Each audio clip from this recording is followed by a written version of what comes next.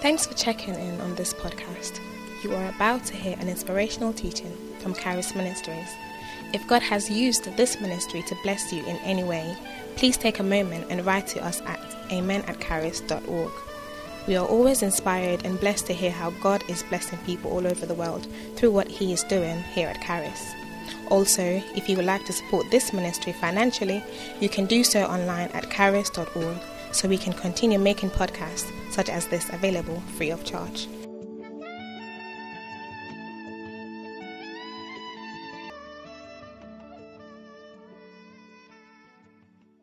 Father, we thank you for the privilege to hear your word.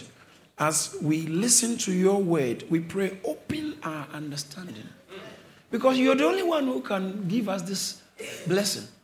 Open our understanding that we will behold wondrous things in your word that will transform our lives radically.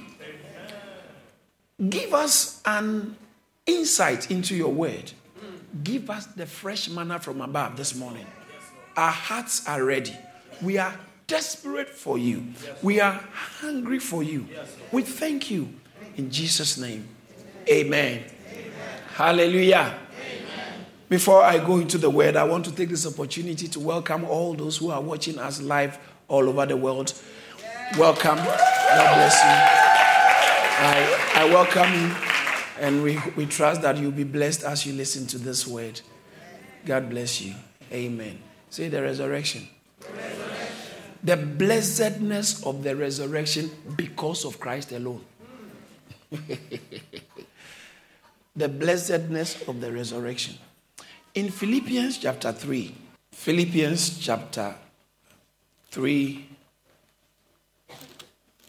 reading from verse 7, it says, "But what things were gain to me, these I counted loss for Christ.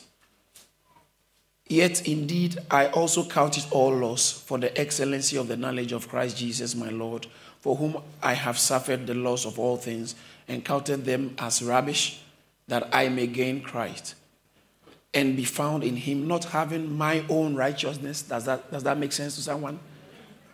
Not having my own righteousness. You remember? Yeah, Christ gave us his righteousness. Righteousness that is outside of ourselves. I told you it's called, in theological circles, it's called righteousness extra nos. Righteousness is an alien righteousness, right? And then it's also righteousness pro nobis. Righteousness that Christ gained. He lived. You remember when John the Baptist was about to baptize him? When he went, he saw John the Baptist. He told John the Baptist, but John the Baptist said, "No, I can't baptize you. No, this is out of order. I can't, because I was sent to introduce you, because he said, he who is coming after me is greater than me." But you know what Jesus told him? Jesus said, "No, it must be done to fulfill all righteousness." So he fulfilled, John the Baptist's baptism was a baptism of repentance, teaching the people, baptizing and preparing them to believe in the one coming and turning from their sins. But this is a sinless one. And then he's also coming to you to baptize him. And so John the Baptist said, "No, I can't baptize you. It's out of order." But Jesus said, "Listen, I came as a man to fulfill all righteousness." Now, he fulfilled all that righteousness because of you and I, and transferred that credit into our account once we come into him. So when you approach God, you don't approach in your own righteousness, but you approach God in the righteousness of Christ because of what he has done. Somebody say hallelujah. And so here, anytime we sing or we come to church, some of the songs we sing, it says, "In his righteousness." Remember that he's talking about what Christ gained and gave to us so we can be acceptable and presentable to God. Right. Now, watch this. Philippians chapter 3 verse 9. "And be found in him, not having my own righteousness, which is from the law, but that which is through faith in Christ." That righteousness that comes through faith in Christ. That comes through faith in Christ. The righteousness which is from God by faith. Why is he saying, "I've counted all these things"? The verse 10, he said, "That I may know him and the power of his resurrection, the fellowship of his suffering, being conformed to his death." I may know him, and the power of his resurrection. The resurrection made some power available for someone. And Paul said, "I turn my back to everything that I count dear in my life, just that I will know him and know the power of his resurrection. So I approach Christ and I approach life from this standpoint that I don't have my own righteousness. Because there are things in everyone's life which you can be proud of. At least you passed one exam. Maybe. See what I'm saying? At least maybe you bought a nice shoe. Finally, you were able to buy a house. Finally, be able to buy a car. So there are some things you can be proud of. Finally, you found a wife. You got a wife. I mean, the way you are, you could have said, God, if you have given me a goat, I would have been thankful. But you gave me a human being. I feel so good about that. You know, there are some people, they go out with their husbands or their wives, and they are so proud that that's my wife, you know. Yeah, that's my wife. You know, so there are things, some of us are so proud about our hair, our nails, and stuff like that. There are some things you can be proud of. But Paul said, above all these things, everything in the light of knowing Christ is nonsense. He said, I count them as rubbish. The Greek word, the translation is dung. And they were being very gentle, so the translators didn't use strong words. But the original is like an old and used, disposed menstrual cloth.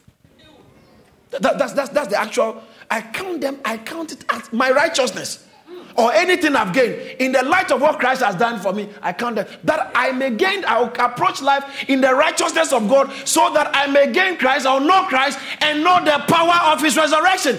The reason why people are not experiencing the power of his resurrection is because there are too many things that are choking, that are encumbering their lives and blocking the view or the free flow or their free insight or connection with the power of the resurrection. I pray that from this morning, anything that is blocking the flow of the power of the resurrection in your life will be dealt away with in the name of Jesus. In the name of Jesus. So he said, I want to know him and the power of the resurrection. Jesus is alive. Say, Jesus is alive. Jesus is alive. Revelation chapter 1. I like this text so much. So Paul said, I want to know him and the power of his resurrection because he resurrected. Revelation chapter 1 verse 18, he said, I am he. I am he who lives. Jesus, when he was introducing himself, actually we can choose to read from verse 17, which will make Revelation chapter 1 from verse 17. And when I saw him, I fell at his feet as dead, but he laid his right hand on me, saying to me, do not be afraid. I am the first and the last. I am he who lives and was dead, and behold, I am alive forevermore. I am he who lives. I was dead. Okay, so he said, I live.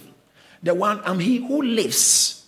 I was dead. But how can someone who was dead say, I live? I'm going to show you something this morning. The reason why nobody, no religious leader anywhere in the world ever lived could claim some things that Jesus claimed.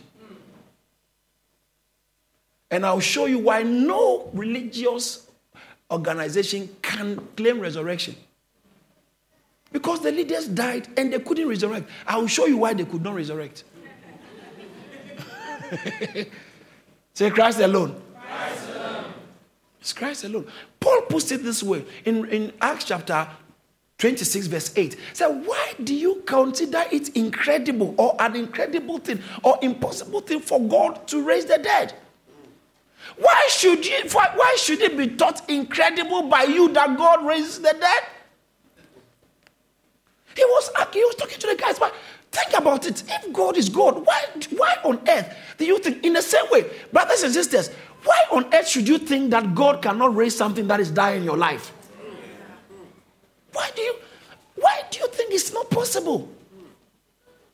If Jesus came out from the grave, then I know this morning I can boldly tell somebody, you are coming out from financial coma. You are coming out from the marital grave. You are coming out from any kind of grave around your life in the name of Jesus. Shout amen. You see, when you say amen to these things, you are saying that may it be so in my life. You see, many people think that a pastor or bishop, prophet is the one who pray for you for things to happen. No, in the economy of God, you must be able to tap into. You heard a lady's testimony. She said, pastor declared on Monday that someone is receiving a miracle regarding his job. And she said that I connected myself to it. I said, this must be me. I tap into it, and guess what? It became a testimony. Yes. So if you are sitting there waiting for something to jump on you, you may be missing the way God's economy works.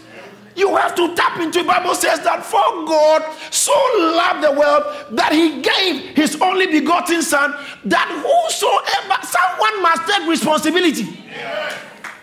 So God has done his part, but so I'm declaring to somebody that something that has died or is dying in your life is coming back to life.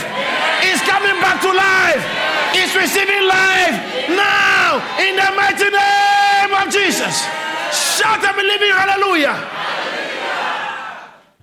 Now quickly, Jesus died and resurrected. But what's the big deal? That's what some people say. What's the big deal? If he had not resurrected, what would have been the big deal?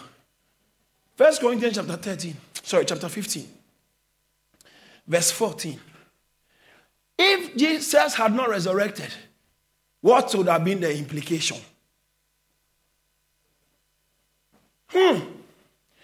If Christ is not risen, then our preaching is empty.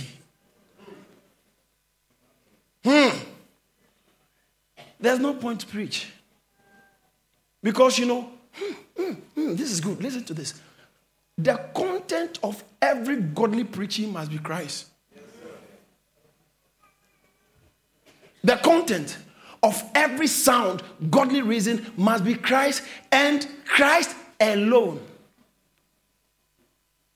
We can explain so many things, teach so many things, but it must all point to Christ and him alone. Not pointing to a church, not pointing to a bishop, not pointing to an organization, let alone for it to point to political parties. The essence of preaching is Christ and him alone crucified. In 1 Corinthians chapter 2, from verse 2 downwards, Paul said, when I came to you, I did not want to know anything amongst you. I wasn't interested. No, my number one interest was Christ, for I determined not to know anything amongst you except what? Jesus Christ and him crucified. I don't care. I don't want to know how expensive your house is. I don't want to know what sort of job you do. I don't want to know who you are married to. I don't want to know where you're coming from. I don't want to know the bad things you have suffered. I don't want to know the bad things you have done. I don't want to know anything. What is most important? All those things you can say it, I may listen to you. But if it doesn't point to Christ and him crucified, that is where the answer is. So if we marginalize Christ and him crucified, church has not got answer for anyone. It doesn't matter how well I can be trained as a public speaker and I speak and turn the minds of people and inspire people to do all things. Listen, preachers are not fundamentally motivational speakers. They are Christ revelators. Yes,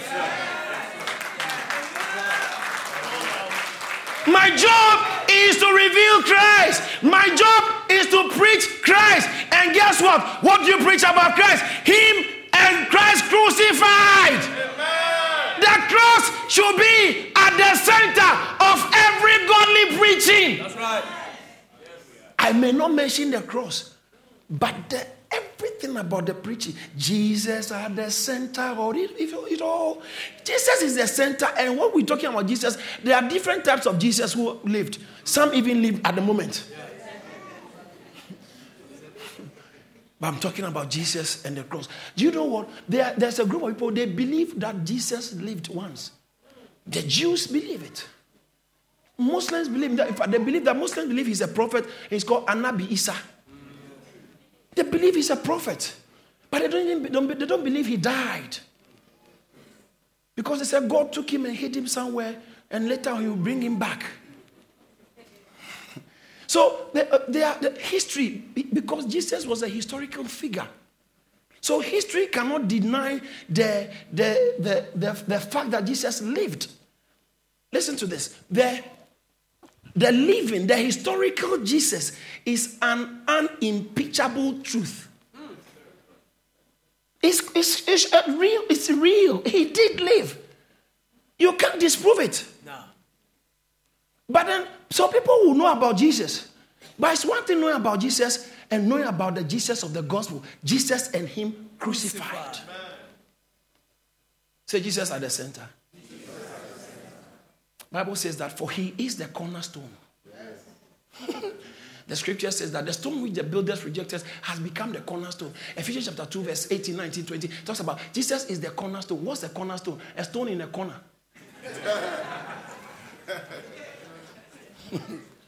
And what's a corner? Where two walls meet. That's right. So where two walls meet, he's the joint. He holds it together. The cornerstone. He's the one who can hold your job together for you. He can hold your health together for you. Someone is getting something. Listen, he can hold your business together for you. He can hold your marriage together for you. He can hold your children together for you. He is the cornerstone. Christ alone, cornerstone. Christ alone, cornerstone. Christ alone, cornerstone. So why don't we preach Christ and him alone crucified? That's right. The essence of every godly preaching is Christ. So he says that if Christ did not resurrect, then preaching is vain. But because Christ resurrected, guess what? There is power in preaching. Because as we preach him, the power of the resurrection is discharged. It's really, that's why I know someone is receiving power this afternoon. I know someone is receiving a divine visitation this morning. I don't know who I'm talking about, but I believe someone is stepping into grace. After today, your life is not going to be the same. After today, things will change in your life. After today, you shall encounter heaven. After today, you are getting a new job. After today, you are getting your marriage. After today, things are changing. After today, expect a miracle. Shout yes. Christ alone. Christ alone. Christ alone. Christ alone. 1 Corinthians chapter 15 verse 14. If Christ did not resurrect or is not risen, then our preaching is empty, and not only preaching, but your faith is also empty. I have faith for. So when they say what faith you belong, Christian faith, any Christian faith without Christ at the center is an empty faith. Yes. Don't turn Christian faith into political parties. Christian faith is essentially not about politics. Christian faith is essentially, I'm going to say something very strong. Christian faith is essentially not about the alleviation of poverty, of welfare of humanity. That is not at the center of Christian faith. The center of Christian faith is Christ and him crucified. Right. And then once that is in place, all other things begin to follow. The alleviation of poverty, alleviation of human misery, help for humanity, and all those things, then those things come into place. But if we make those things first and make Christ crucified trivial, then they said the faith is empty. If Christ did not resurrect, our faith is empty. So please, I know you want me to help you win some votes. My brother politician, I'm not against you. But please, my message is not about politics. My message, someone said something some time ago, it hit me seriously. I met a pastor, we were having a chat. He said about a pastor who has now left pastoring and gone into politics. And this bishop was telling me the highest job on earth is the pastoral work. So moving out of ministry into something else is a big demotion. Oh, I like the way Bishop David Oyedepo puts it. He said, I will never consider becoming a president. He said, it will be a major demotion for me.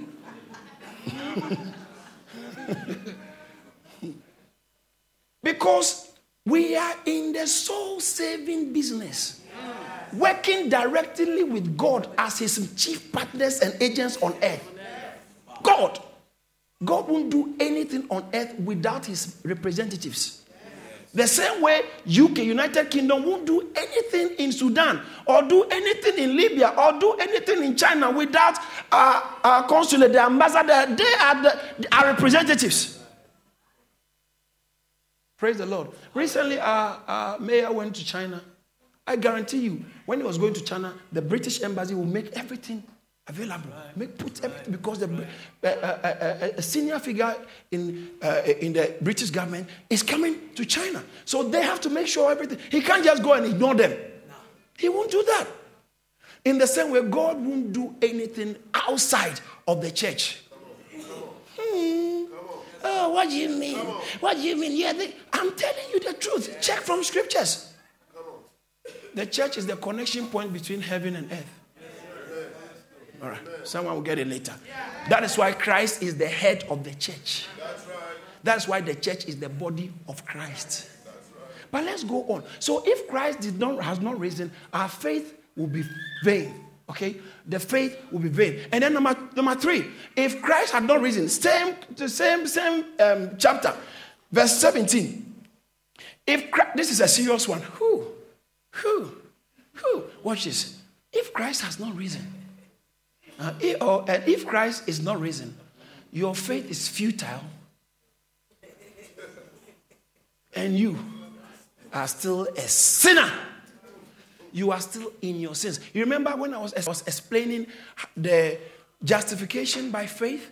When I was explaining forgiveness of sins? You remember? Forgiveness of sins. Now, when you become a Christian, all sin of your past has been...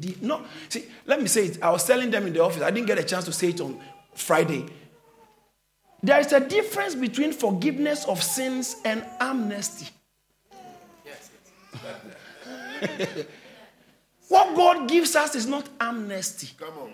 It's forgiveness of sins. Hallelujah. There is a complete difference. Amnesty, you still have the issues you have, but someone is just pardoning you and just favoring you. But forgiveness of sins, when after you are forgiven, they check your record, there's nothing. It's complete. So you are as it were just innocent as someone who has never done anything wrong. Yes. So Bible says that because of Christ alone, we have been forgiven our sins. Anyone who is in Christ, if you are not in Christ, you are in your sins, and your sins will drag you to hell. Yeah, sin. I mean, you can't be swimming with lead tied all around you. Lead. So sin will be pulling you down. I'm going to show you one of the reasons why Christ resurrected and no other person could resurrect. Because sin is like lead. You know, when the fishermen, the weight, metal weight, putting metal weight all around you and you dump into the sea to float. You will go down straight. You'll be trying to come up, but you'll be going down. You'll be trying, but you'll be going down. You'll be trying. Why? Because the weight. Sin is a weight. But the good news is that once we are born again, once we are in Christ, every sin record is completely deleted. So they check your record and everything is clean. Can you imagine that? Look at you. Can you imagine you? Before God, you don't have any, you are completely, your past, so long as sin is concerned, is impeccable. Clean. As pure as wool. Or as white as snow. It's clean. Clean. But the Bible says that if Christ has not resurrected, then forget it. You are still in your sin and there's no hope for you in Christ or in God. You can't go anywhere because you are still in your sin and God can't help you. I was teaching somewhere last Friday and I was telling them that the problem of sin is a major problem in the sense that when there is sin in your life, God, you can't have communication or effective relationship with God. So then if God can't help you, the devil will get you bad. That's the root of all problems. Satan. But I see someone receiving help from God. So because Christ resurrected, we are no more in our sins once we come to Christ. Our sins are forgiven. Someone say, my sins are forgiven. I know you don't feel comfortable. Some people don't feel comfortable saying it because they still don't believe it. Say, my sins are forgiven. The devil will keep reminding you, no, you think God will forgive you this kind of sin. God will not forgive you. But the devil is a liar. Once you are in Christ, your sins are forgiven. Say, my sins are forgiven. Hallelujah. Amen. Praise the Lord. All right. So the next point quickly is, if there was no resurrection, verse 18. Look at verse 18. Verse 18 of 1 Corinthians chapter 15. What does it say? I like this one. It said, then also those who have fallen asleep in Christ, that's a metaphorical way of putting it, they are dead. People who die. Okay. Those who are dead in Christ or fallen asleep in Christ have perished. No hope. If Christ did not resurrect, then anyone who died and was a believer has perished. There's no hope for you. Jesus puts it this way. Jesus said in John chapter 14, verse 19, because I live, you will live. a little while longer and the world will see me no more, but you will see me. Because I live, you will live also. Right. So if he had died and had not resurrected, guess what? You won't live. There will not be any hope for us. But there's hope for us in Christ Jesus. I said there's hope for us in Christ Jesus. And in Revelation chapter 1 verse 18, as we read earlier on, it says that I am he who was alive. I'm he who lives, was dead, and behold, I am alive forevermore. Amen. And I have the keys of Hades and death. Can you imagine? He went and defeated death. He went into death, defeated death, and came back and said, I've got the answer. I've got the key. I've got the key. I've got dominion over death. I've got dominion. And he says that now I'm telling you that because I live, you will live. Nothing is permitted to die in your life.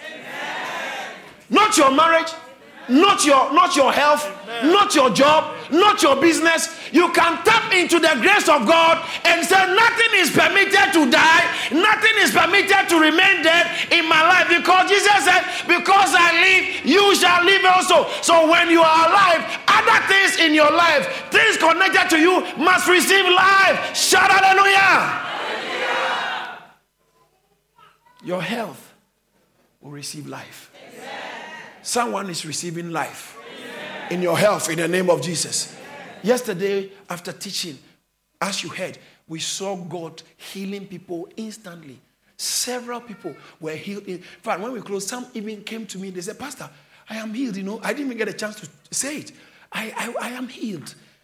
God, see, God is a healing God. Because Jesus lives. He did it when he was on earth physically, the historical Jesus. And he's doing it now. And he will do it tomorrow too. Amen. So what does that mean? Your health has comprehensive cover.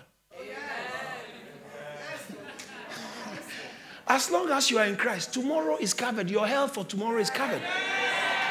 Your health for tomorrow is covered. Your health, somebody can't believe it. You see, your health for tomorrow is covered. And watch this, because he resurrected, our faith is not in vain.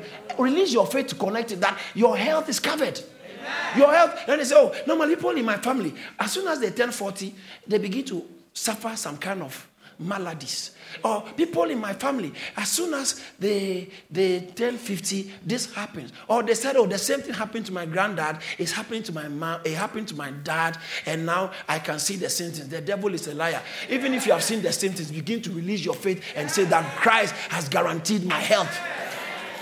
My health is guaranteed in Christ. He said, because I live, you will live. So if you are living today, tomorrow you will live. Unless it's your time after covenantly, after you are not permitted to die before 70. You can live to be 100. That's right. No, listen, no one here is permitted to be afraid of death. Amen.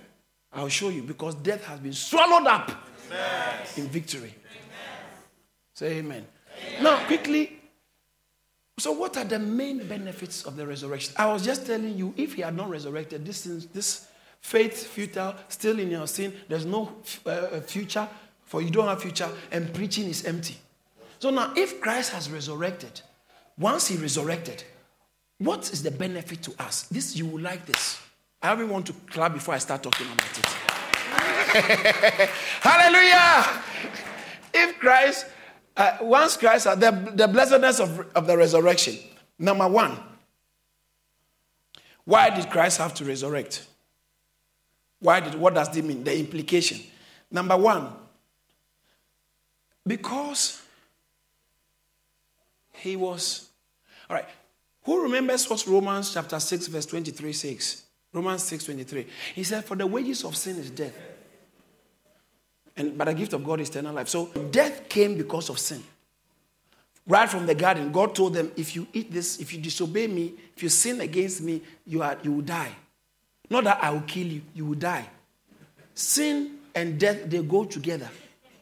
So sin is the forerunner of death. All right? Am I making some sense here? So once you sin, you are opening your life for death to enter. It begins to affect some things. Some things begin to die gradually. And then eventually other things catch up. Human beings were not created to die, actually. But because of sin, that's why we die. But Jesus Christ came to restore the order. So even if physically we die, he says that because I live, you will live. But now, so the death is as a result of sin. But we know from scriptures that Jesus was sinless.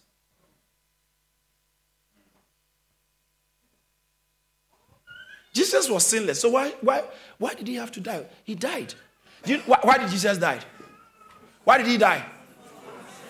1 Corinthians chapter 5, verse 21, he said, God, he made him, Jesus, who knew no sin, to be sin for us, that we might become the righteousness of God. Okay, in Christ. So Jesus was sinless, but God put our sins on him. And when God put our sins on him, that's when he died. He said, I lay down my life and I take it back.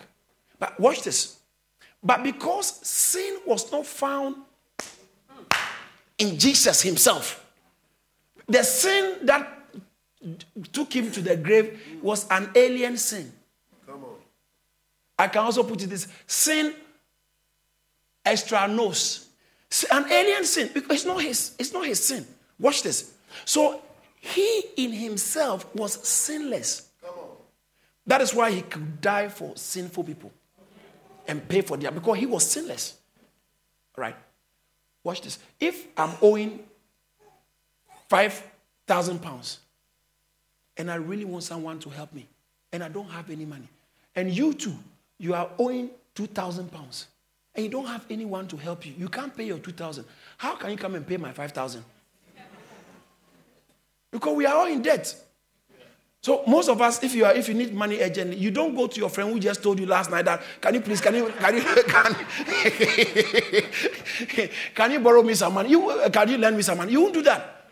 You go to that friend who told you that, I just got bonus from my company.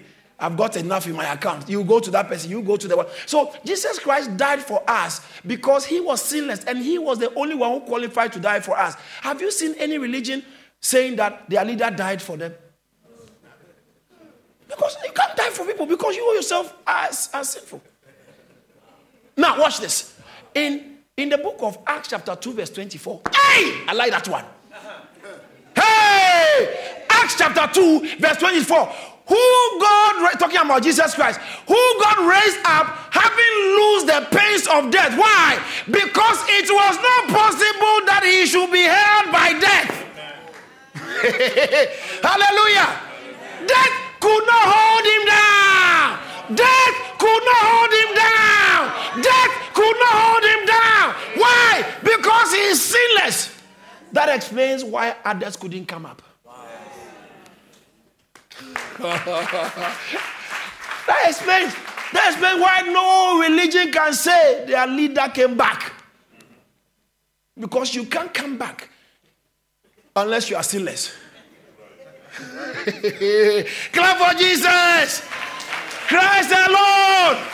Christ alone. He is the only one who went and came back. Why? Because he was sinless. Christ alone. Christ alone. Christ alone. Shout Christ alone. Number 2. Ikali Masai. Yende yenkonskit. This is a good one. Romans chapter 4. Verse 24. Roman Shabbat 4. Verse 24. Center. Yende su. Kadima skotaya. Someone is being blessed. Someone is being blessed. Because this preaching we are listening to, that I'm listening to as well, the power of God is being discharged into someone's life. I'm telling you, some major things are about to happen in your life, anywhere, wherever you are in the world, as you listen. Some major things are about to happen in your life, which will be traceable to this morning. It will be traceable to this message. I see it happening. I see miracles all over the world, all over this place. I see miracles. I see testimonies. I see breakthroughs. I see open heavens in the name of Jesus. Shout a living amen. Romans 4:25. Who was delivered up because of our offenses? Why was Jesus crucified? Oh, I can't hear you. Why was he crucified? Because of our offenses. No. If he was crucified because of my offenses, then I don't have to pay for my offenses again. Come on. So long as God is concerned, spiritually. All right, spiritually. Did you hear what I said? Spiritually. Why are you so worried? What is it that God can do? He said, behold, I am the God of all flesh. Is there anything too hard for me? Behold, Lord God, thou hast made the heavens and the earth by thy power. Nothing is too hard for you. He said, with God, nothing shall be impossible. Do you believe it? When Jesus comes to help people, what he's looking for is your confidence in God. Some of us know too much. We know too much. I discovered, my friend told me, he's a doctor, he said, people who find it difficult to receive supernatural healing are doctors. Because they know too much about what is wrong with them.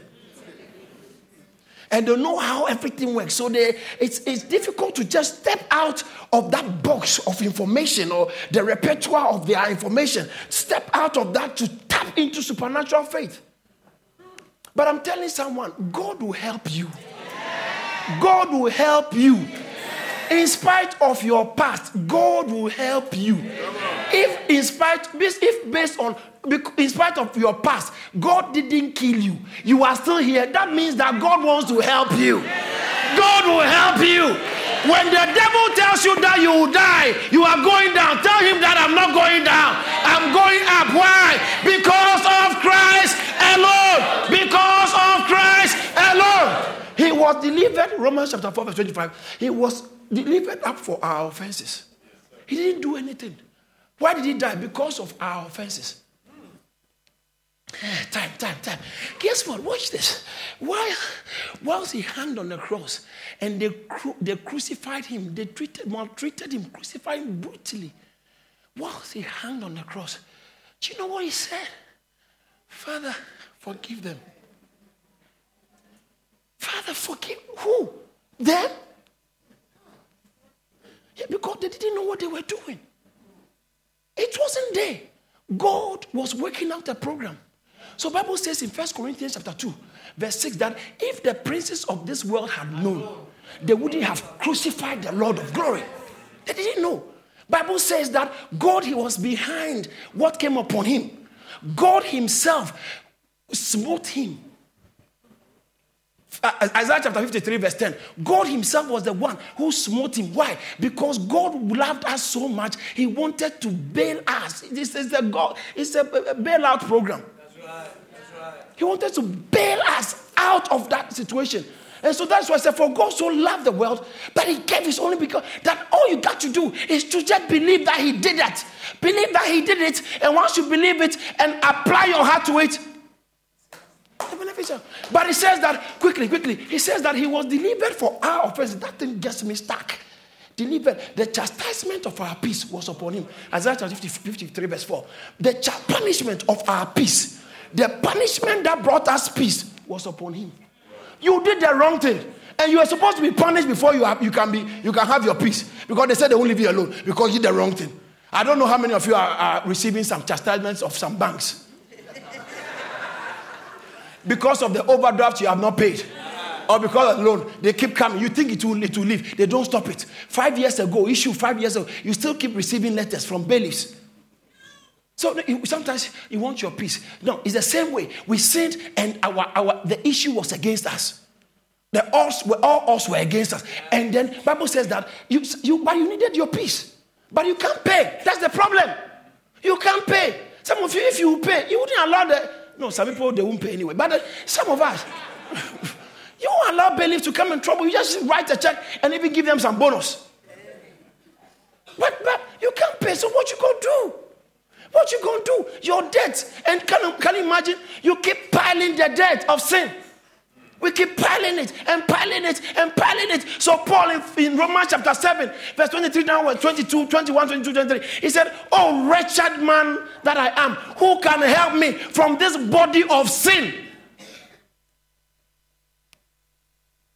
Keep piling sin. But you can't pay it. So God brought Jesus on the scene. Jesus came to pay for it. So he was delivered for our offenses. Now, I'm going to the main thing I was going to say. So verse 25 again, please. Romans chapter 4, verse 25. He was delivered for our offenses and raised for our justification.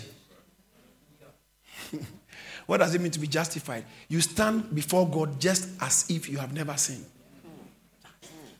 Remember I said if he had not raised from the dead, you would have still been in your sins. So because he was raised from the dead, we are justified. You are justified. You can boldly come before God. That is why we can pray. Because you can't pray with sin in your bag. It will affect your prayer. The Bible says that he will have clean hands. But now, the problem is that some people sit in church and they feel, no, but I can't pray because I'm too bad. No, that's why Jesus had to die. So you have to confess. If you are not born again, you have to born again. That's where it starts.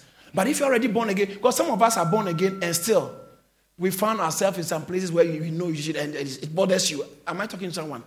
I know you won't say yes because you don't want anybody to know that.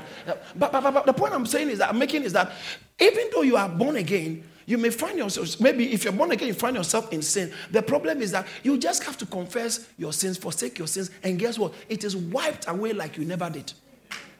So then you can boldly pray. So when you come to church, you are free to pray as long as you can deal with the sin.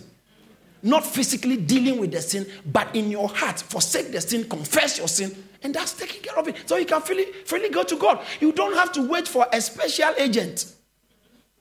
Because what if the agent is caught up in traffic? Praise God. All right, quickly. So why was it the blessing of redemption? He was raised for our justification. Say, I'm justified. Quickly, number 3. Oh, I'm sure I won't be able to go past number 3 because number 3 is so good. So good. Sonship. Say sonship. For our sonship. All right. Now, Romans chapter 1, verse 4. Romans chapter 1, verse 4. Hallelujah. Romans 1:4. Someone is blessed. Someone is blessed. As I'm speaking, I feel someone is receiving healing. Romans chapter 1, verse 4. All right, let's read from verse 3. Concerning his son Jesus Christ our Lord, who was born of the seed of David, according to what? So according to the flesh, is David's descendant. When you're talking about physical beings. Okay, everyone has got a mother. Someone here who hasn't got a mother? We can find you one. Everyone's got a mother. Because you came from somewhere. Your mom has got a mom. and your mom has got a mom, and her mom has got a mom, and her mom has got a mom. We all came from somewhere. So Jesus couldn't just show up without a mother. We must trace his genealogy. That's why you can trace Jesus' genealogy to Adam. So he was a real man. Does that make sense? He was a real man. Bible says that who was born of the seed of David according to the flesh. Watch this. And declared, verse 4, and declared to be the Son of God with power according to the Spirit of holiness by the resurrection from the dead. He was declared, watch this, he was declared to be the Son of God. But I thought he was the Son of God already. For God so loved the world that he gave his only begotten Son. The Son of God, God gave his only begotten Son. That Son of God was the spiritual Jesus. But no physical human being can claim deity, can claim to have God. No, human beings are not spirit beings. Okay, you don't have deity.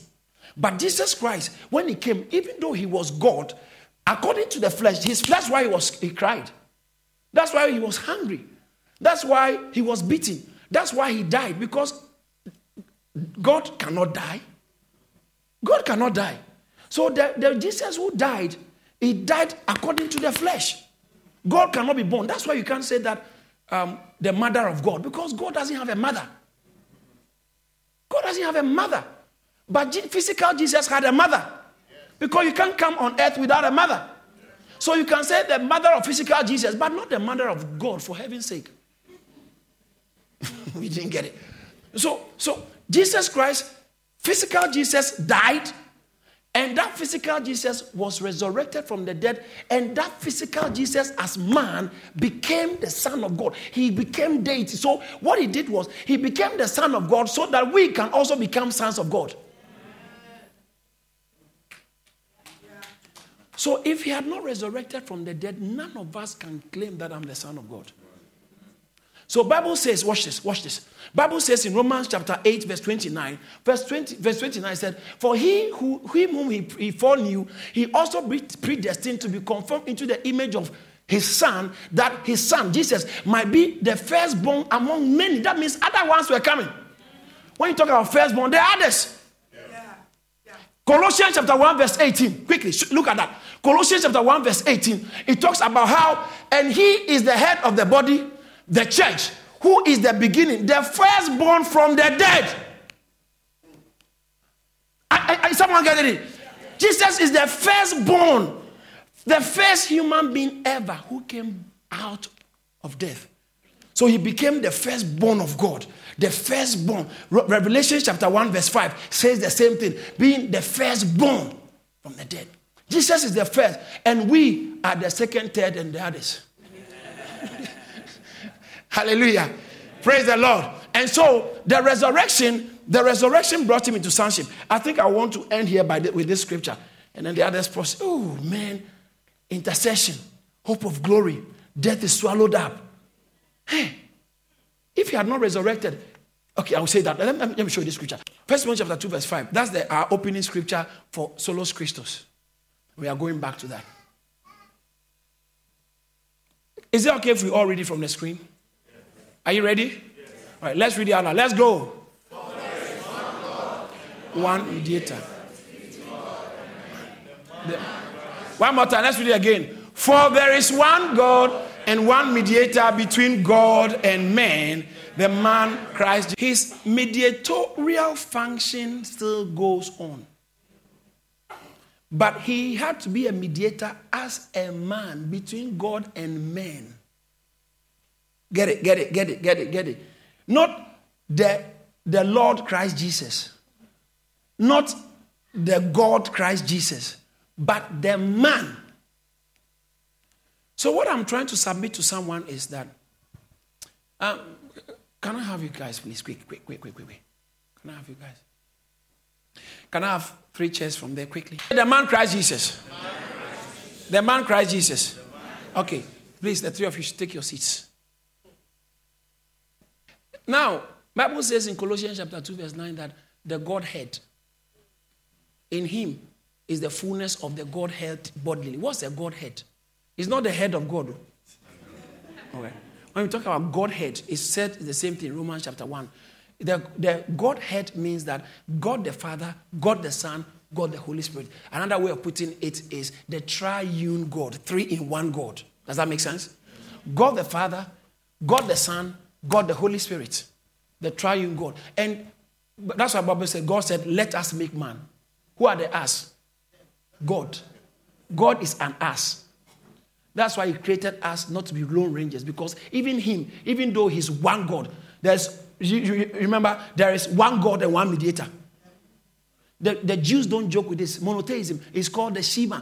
Oh, hear, O Israel, the Lord your God is one, not 3. One God. Okay, so one God. So the God who created the heavens and the earth, Genesis chapter 1, verse 26, he said, let us. Who are the us? Him. He's an us. So he is a self-contained community. He's a community himself. That's why he's God of love, because love cannot be you can't yourself. Love is, you show love to someone who is out of kind of, you know what I'm saying? So self-contained community. And so God the Father, God the Son, God the Holy Spirit. Is any man here? That man was not created. You understand that? So, that's God the Father, God the Son, God the Holy Spirit. And God the Son came and became man. Okay?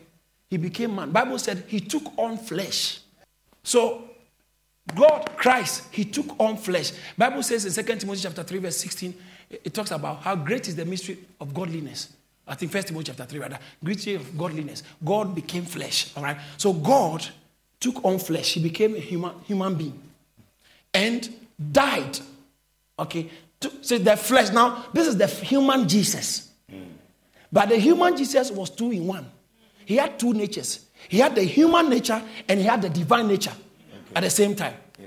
All right? And this human Jesus was crucified. Died. So he died. So human Jesus died on the cross and he was buried. When you bury human beings, that's the end. When you bury, that's why we take them to the final rites and say bye to them. You're gone. So he was buried. His disciples didn't expect him to come because it wasn't normal. When you die and you are buried, that's the end. If there's anything you could do, you should do it before you die. So those of you who have not written our wills, if anything you could do, no, you understand what I'm saying? You do it before you die. Because after death, that's all. So disciples were not expecting him to come back to life.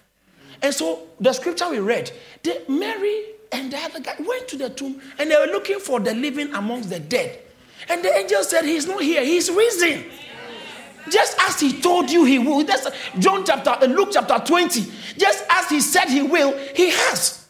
He's risen. He's not here. So watch this. This is where I'm going. When he died, it's not God who died, but it's the human Jesus who died. And he came back from the dead, resurrected. It's the same human Jesus who resurrected. It's not God, because God didn't die. So human Jesus resurrected from the dead. Because it was not possible. It was not possible that death will hold him. Because there's no sin in him. Get it, somebody! Get it! It was not possible that death will hold him. So he came back from the dead. And guess what?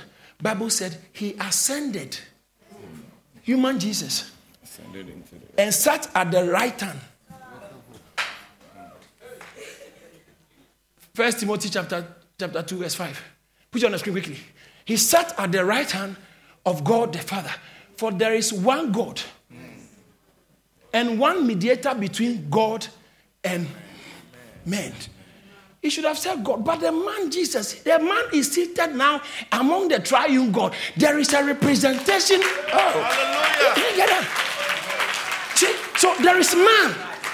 That man Christ, he is the firstborn from the dead. He is the firstborn from the dead. He is the firstborn, the only one. He is the only one who went in the grave and came back up. That is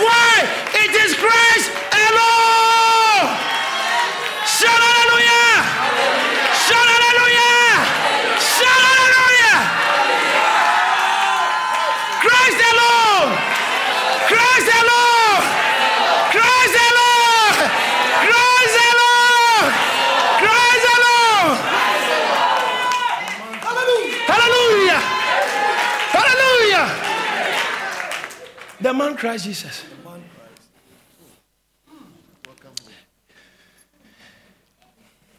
Hebrews chapter 7:25. It says, he is also able. Hebrews 7:25. Therefore, he is also able to save to the uttermost those who come to God through him. Watch this. Why? Seeing that since he always lives to make intercession, he is here making intercession for us. He's making intercession for us. That is why he told them, rejoice because I'm going. And when I go, he said, whatsoever you ask of the Father, in my name. Because it's Christ alone. John chapter 15, verse 7. He said, whatsoever you ask the Father in my name. So because he said, why? Because I am going to the Father. So his kids now come back. Bible says that, let me finish this on this, okay? Is that okay? I quote this last scripture. Can I do that, please? Please pardon me. I'm loaded with matter, something. And I have to hear it myself. Philippians chapter 2, from verse 5 downwards, said, let this man be in you, which was also in Christ Jesus, who even though he was God, he did not consider it robbery to be equal with God. So being equal with God, he said, some of us, like when they promoted you and they tell you, okay, you go and sit. No, that's my seat. He said, it doesn't matter, I'll go. And and made himself of no reputation, taking the form of a bond servant and coming in the likeness of men, he became like us. Hebrews chapter 2 says that, I won't quote it so that I think I'm quoting. Hebrews chapter 2, I won't tell you the rest. Verse something. It says that since we are flesh and blood, he himself, I think you have to know that one. Do you mind knowing? Yeah, it doesn't matter. From verse 11, he said, since we are flesh and blood, since his brothers are flesh and blood, he himself took part of the same. So he also became flesh and blood. So that through death, I think it would be nice to put you on this. Hebrews chapter 2, verse 11, 12, 13, and 14. Are you following me quickly? For both he who sanctifies and those who are being sanctified, he, Jesus, who sanctifies us, and we who are being sanctified are what? Are all one. What does that mean? Well, the same essence. What's the essence? The Son of God, the Son of God, the Seed of God, the same essence. So whatever is in this man, Christ Jesus, is also in us once you are born again. It's the same. You can go before God in his name because he's the same. If Christ is seated there, then I'm coming to God. We are the same. Watch this. Since he who sanctifies and those of us who are being sanctified are of one, for which reason he is not ashamed to call them brethren. Someone shout hallelujah. Shout hallelujah. He is not ashamed.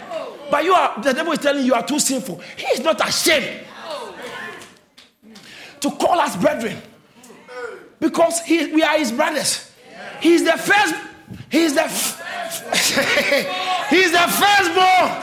Those who called for new, he also predestined to be conformed into the image of his son, so that he will become the firstborn amongst many brethren. Quickly, put you on the screen again. Let me finish this. Please, my time. He's not ashamed to call us brethren. Actually, permit me again. Stay there. Don't move forward. When you go to chapter 3, verse 1, he said, therefore, holy brothers. Holy brothers. He calls us holy. Hey, Bible calls you holy. Yes, because of Christ alone. Wow. Watch this. He's not ashamed to call them brothers. Quickly, brother, verse 12. Saying, I will declare your name to my brethren. Talking, I'll declare God. I'll declare your capital. God, I'll declare your name to my brethren. So when we come together as a church, Jesus is busily declaring God's name to us, revealing who God is to us. In his coming down, he brought God to man. And he's going back, he took man into God. That's what he did. Now let me finish this. Go to the next verse. Hey. Again, here I am and the children are giving me. Go to the next verse 14. Inasmuch as the children were partakers of the flesh. What does that mean? We are human beings, physical flesh. the partakers of the flesh and blood, he himself, you see that himself, Jesus himself, okay, likewise shared in the same. He had to become the same. Why? So that through his dying, through that death, he might destroy the one who has the power of death. And go to the next verse and see. And release those who through fear of death were all their lifetime subject to bondage. Oh my Lord. Set them free! Set them free! He who the Son sets free is free. Your marriage is free. Your health is free. Your finances are free. Your children are free. Your career is free. Your house is free. Your home is free. You are free. You are free. You are free. Shout out, I'm free. Shout out, I'm free. I mean, shout it, I am free. Rise to your feet and give the Lord a shout. Come on, give him a shout. Give the Lord a shout. Hallelujah. Hallelujah. Am I talking to someone who is free in the house? Do you believe you are free? Why? Why? Why? Hey. Hey. A free person can dance. A free person can shout. A free person can celebrate. Thank you for listening.